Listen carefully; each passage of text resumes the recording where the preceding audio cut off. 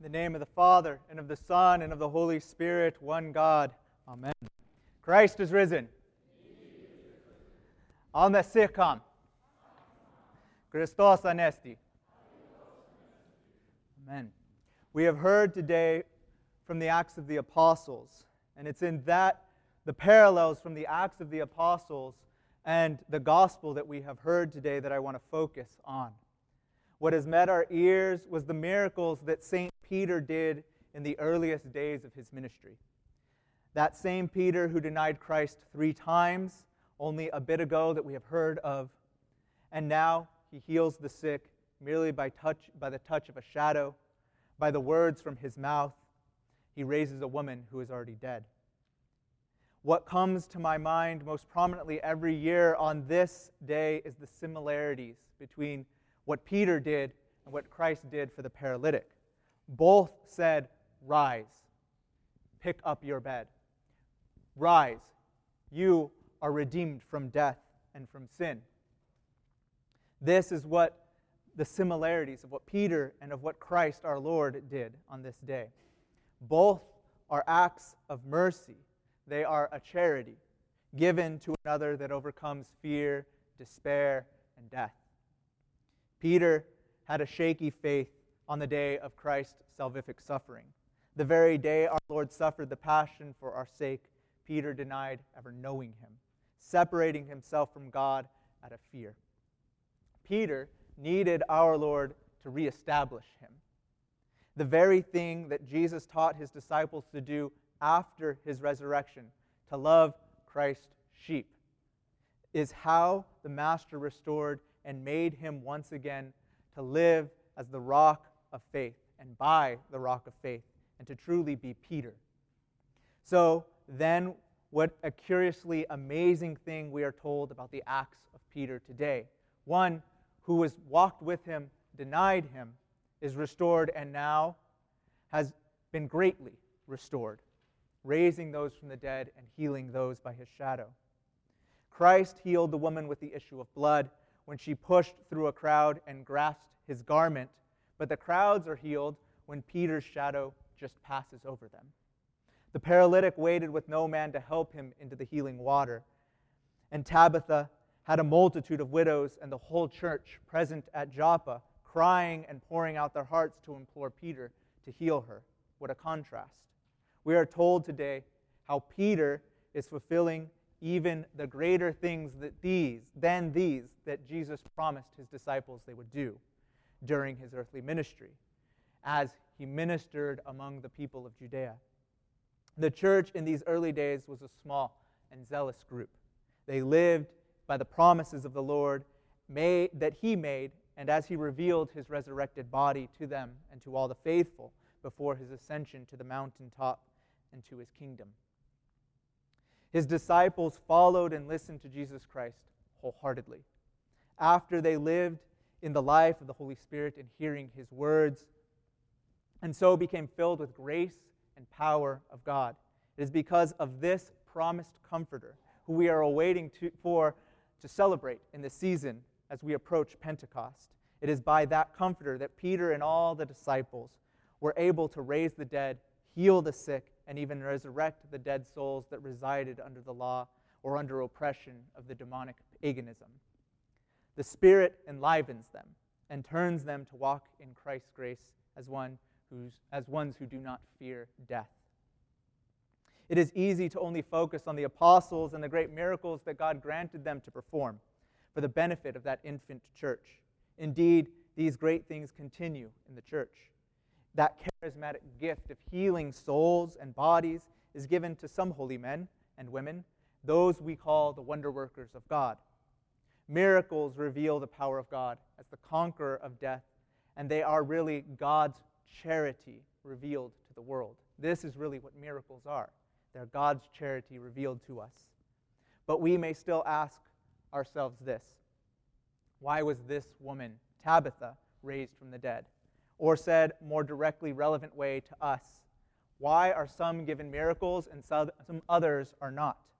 What is it about this woman that God had Peter travel out of his way to come to her funeral and command her to rise? And why is it that Peter's word, she opened her eyes and sat up, and Peter offered his own hand to her and gave her back to all of the mourners there? Why was this funeral turned from being an expression of sadness and even despair to one of celebration, joy, and awe at her resurrection? We might ask ourselves, why is not every funeral given this miracle? The beginning of an answer comes from the acts that we have just heard. And I would also venture to say that every funeral does end in the miracle, though we may not see it at first. Tabitha is praised for being full of good works and acts of charity. The gathered mourners show Peter all of the garments, all of the cloths that she made for them. She is a woman with a heart enlarged by God, a heart that embraced all and used her skills and her wealth to build up the members of the church and to bring those people into the church. Her name is Tabitha in Aramaic, but her Greek name is Dorcas, and we heard both names today used interchangeably. And that's because they're the same word, whether you're speaking Greek or you're speaking Aramaic. And that word means a gazelle. So she has the namesake of this beautiful creature of God, a creature that in the Scriptures embodies beauty for us. And she lived up to her name. A gazelle leaps about and speedily travels through its environment, and Tabitha leapt about giving her charity and performing good works speedily. She clothed the needy, meeting Christ in her almsgiving. Tabitha not only worked to give to the needy, she was also like a gazelle in her soul. She leapt about cleansing the world and cleansing her soul of sin, asking the Holy Spirit to burn up the sins that are in her heart. She gained for herself, through this inner and this outward manner of living a holy and great virtue. This is what she lived. She lived for the life to come and not simply to stock up earthly things that pass away, or even simply to sell them out. Her virtue made her more beautiful than a gazelle. Solomon, we hear of another gazelle in Scripture. Solomon's bride is described as a gazelle, but Solomon is only to describe parts of his wife, his future bride, the bride that he is describing as a gazelle. His bride's beauty only resembled the beauty of the gazelle in certain parts of her womanly beauty. But Tabitha embodied that majestic creature that was her namesake with her whole being. She was a beautiful woman inside and out. So here is some answer to our questions that I have posed. God desired to raise Tabitha from the dead and give this miracle to the church in Joppa so that they would not be deprived of this example of this woman, strong in virtue of the Lord. God desired to keep her a little while longer on earth, to use her talents to build up the faithful even more in that city. They needed her a little while longer, and so God granted this charity to them. Peter, hearing the Holy Spirit, was moved to have compassion on the church in Joppa. He desired the desire of God with his whole heart, to restore to the mourning church, all the church there, this pillar and example of virtue to them. So they needed this for a time, and that's the beginning of an answer. It was not out of fear of death, nor that Tabitha would, having passed through death, entering into the realm of saints, not be able to help them or aid them by her intercessions beyond the grave. The saints are not ones asleep that cannot hear nor act on our behalf as we give our pleas to Christ and ask for their intercessions. The saints actually are wondrously closer to God and us than we can even imagine. They are able to help us in invisible ways very often. It is only in rare instances that we are granted the grace to have the eyes to see the abundance of ways that they do help us, that they are involved in our lives. So it is not because Tabitha, after the death of her body, would not have any benefit to the faithful in Joppa. No, she would still be an active saint, granting them charity from the heavenly realm. It is rather that Peter came and raised her from the dead to show them and to show us a couple millennia later that Christ is everywhere active in and through the church. They mourned and they feared death by her death. And so Peter is showing them death can be overcome when God sees fit. What we see in this miracle wrought through the hands of Peter is that our charity, the virtue that clothed Tabitha with beauty and emanated from her heart to all the people before her, is a victory over the way of death. Even in her life and by her charity, she conquered death. Peter was the first disciple of Jesus Christ, and he continued to spread the good news of Christ conquering death and freeing us from its corrupting fruit. He journeyed for the sake of Christ and was led by the Holy Spirit to proclaim and prove this to all by this miracle and the other miracles that we have heard in the epistle today. Peter shows the church that death has no permanent hold when he heals body and soul and makes the new believers in Jesus Christ our Lord as he journeyed. He made these believers everywhere he went. My brothers and sisters, this miracle of raising dead souls to life in Christ did not end with Peter. To believe this is to think that the power of the church has limits. But Christ has no limits, and so the church has no limits in resurrecting us from our dead souls and our bodies. He is the limitless one, and his victory is permanent. Today we are told that we are surrounded by death and fear it, and it causes many of us to despair. This will manifest when we fear that we will be deprived of some good thing by following Christ in this life. When we first think of put self-gratifying pleasure, we will lose Christ's life within us if that becomes the first thing in our life. When we allow this fear to enter our thinking, it is like a spiritual paralysis, a kind of death. And we get a hint that this is what caused the paralysis of the paralytic, that some sin needed to be forgiven. We aren't told what sin, but just a sin was a cause. And Christ, we are told this because he said, sin no more when they met again. If you read a little further on in this chapter, this is what Christ does for him. When he meets him again in the temple after that man is thanking God for his healing. We think only of where we cannot go or what person we cannot see when self-gratifying pleasure becomes the center. When we are paralyzed by this, it is a potential mourning over our little deaths that we should have, much like the widows in the crowd did when they saw that the breath of life was no longer working in Tabitha's lungs. Or we could be like the many people who ignored the paralytic by the pool for 38 years, offering no charity to him. When we don't allow ourselves to help someone in need, we have no charitable sacrifice to give to them, for some healing to give to them, to be that extension of Christ's love and charity to them. Showing that we have no compassion when we don't do these things. And we are far from Christ's compassion and entering fully into it. This is the warning that we have today in the Scriptures presented to us.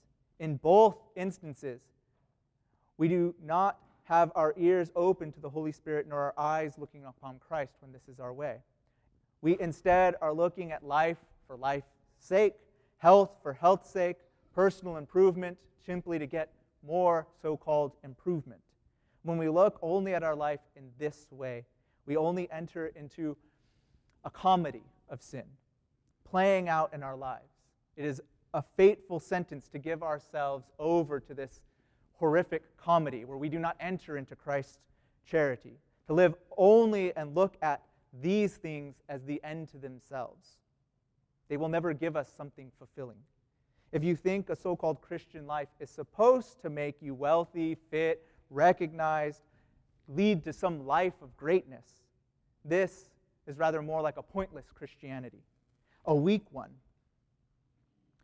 so fearful of suffering to the point that it can't call itself Christian truly. That is the religion of the ego and of vanity, far from what our Christianity tells us to do, what Christ tells us to do, and not the way of the Lord who died on the cross and cut open Hades as we commemorated on Holy Saturday, that beast that devoured the dead and lived off of our fear, to release us from its consumption. This is what Christ did. This is the Christianity that I hold to and that our church preaches.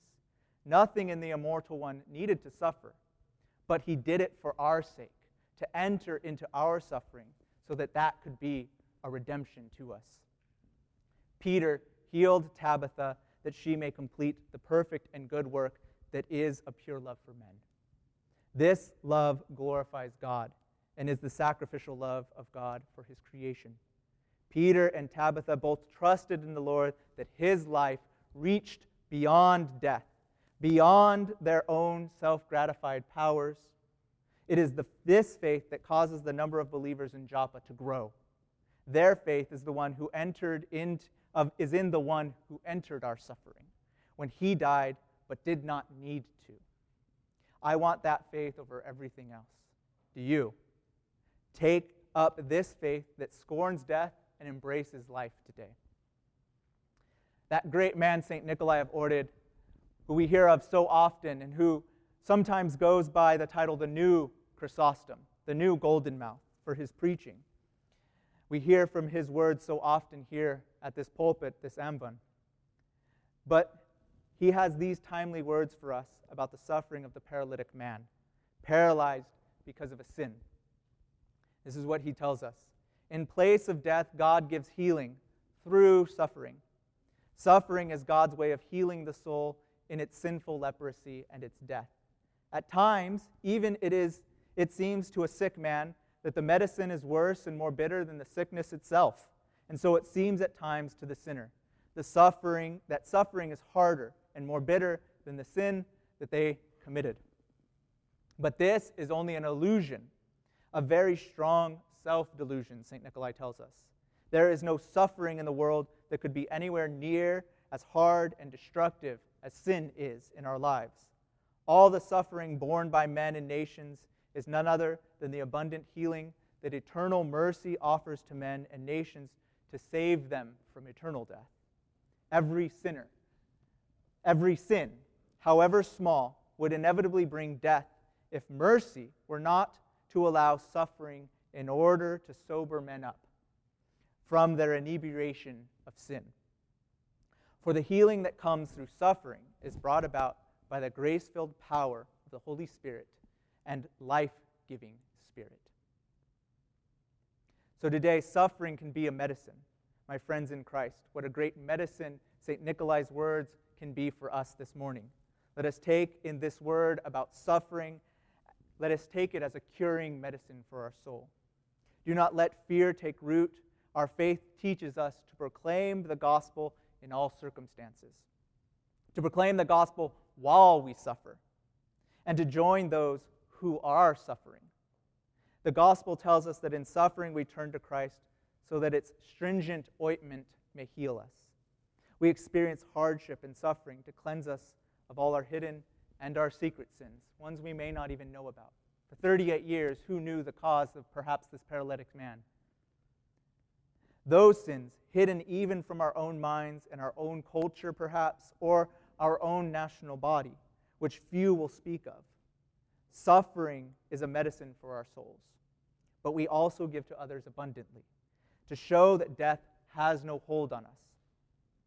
When we occasionally taste of some sweet miracle that the life-giver gives to us, such as Jesus did for the paralytic after his 38 years of suffering and abandonment, and Peter gave to the church in Joppa when they believed that they lost Tabitha and her charity to eternal death. When Christ healed, when Peter healed and rose from them from their beds of suffering and sin and washed all of it away, when sweet things like this happen, give thanks to God for the grace that he has given us to those who are always unworthy, and rejoice in his mercy that he dispenses to us, that we may wake up to his presence, that he is here with us, and the glory of his mighty power that is our loving physician's hands. This is what heals our souls as we accept his treatment for it. So go forth and proclaim this day that the victory over death is given when we give to others, when we embrace the sufferings that may be in our life and ask God to make them our salvation. Then they are transformed in our life, and they become our victory dance against death. The death that may exist in our hearts and that may happen in our actions can be overcome when we embrace these things. So let us sing together that Christ is risen and tramples down death by death, as he entered into the cross and rose from the dead and continues his work, as we are demonstrated today in the epistle and today in our very lives. We can overcome death because Christ is risen. Amen.